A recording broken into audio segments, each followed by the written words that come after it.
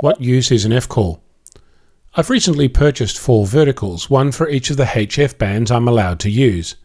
I installed them and started playing, only to be confronted with some interesting results. The 80 meter and 40 meter verticals have a very high Q. That is to say, they resonate on a particular frequency and you can make contacts at those frequencies with about 22 kHz variation. This is as expected. My antenna analyzer picture looks just like the one on the box.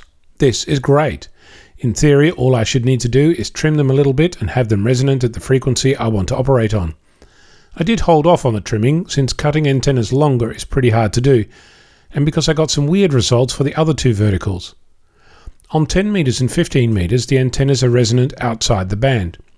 On 15 meters, it's below the band, and on 10 meters, it's above the band. I could just cut the 15 meter antenna shorter, but there is something strange going on here. I tried using different mounts, even a magnetic, not recommended mount, and I still got strange things happening. I consulted some amateurs with more experience.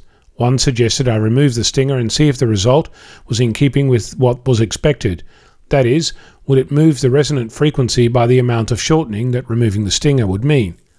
Another explained that the roof of my car was getting in the way and that it was changing the characteristics of my antenna.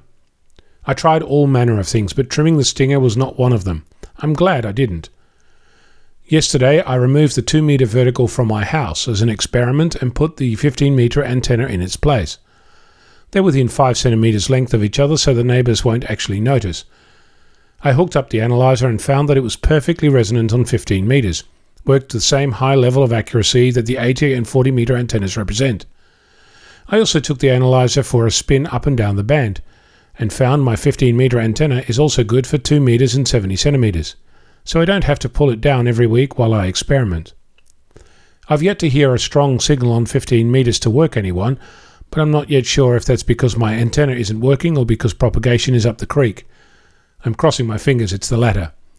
I've not worked out what my car is doing to this antenna, but now at least I know it's unlikely to be the antenna itself, which is great news.